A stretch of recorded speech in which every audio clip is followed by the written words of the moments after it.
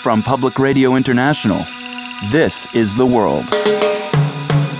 A co-production of the BBC World Service, PRI, and WGBH Boston.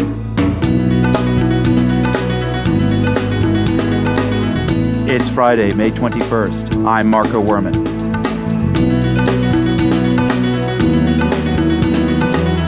Europe's ongoing financial crisis sends global markets on a roller coaster ride.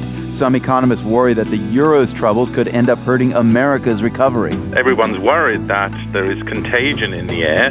Things that start in Greece can move. And later, an island where Mick Jagger thinks they should try legalizing drugs. One of the politicians said if he wants to come and discuss it any further, he'd be more than welcome, but he better not bring any drugs with him because there's a zero-tolerance policy.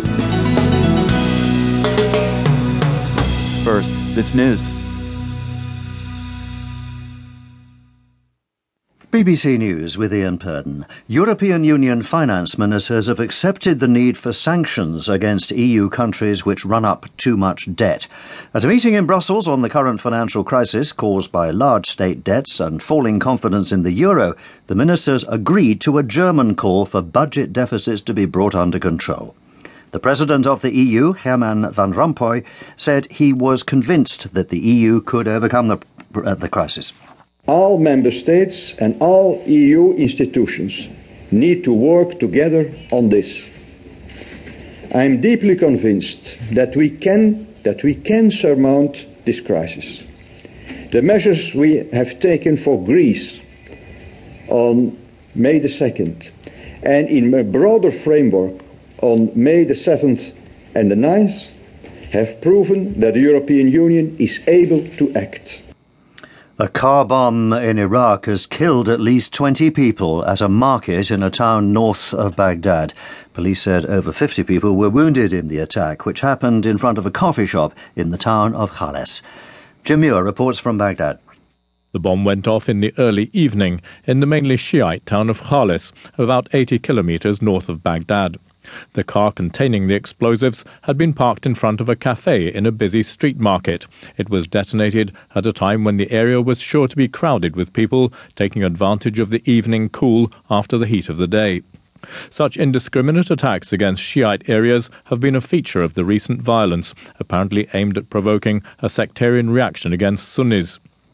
The U.S. Secretary of State Hillary Clinton has arrived in China, where she's expected to try to persuade the government to take a more critical approach to North Korea for the sinking of a South Korean warship. From Shanghai, here's Kim Khatas.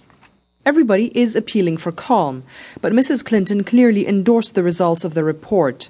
About a dozen Americans from both the government and the private sector participated in the international investigation. The Secretary of State said the evidence against North Korea was overwhelming and scientific. It was a clear signal to China. Beijing has been skeptical and had said that the investigation needed to be scientific. Any action against North Korea at the UN will require Beijing's backing.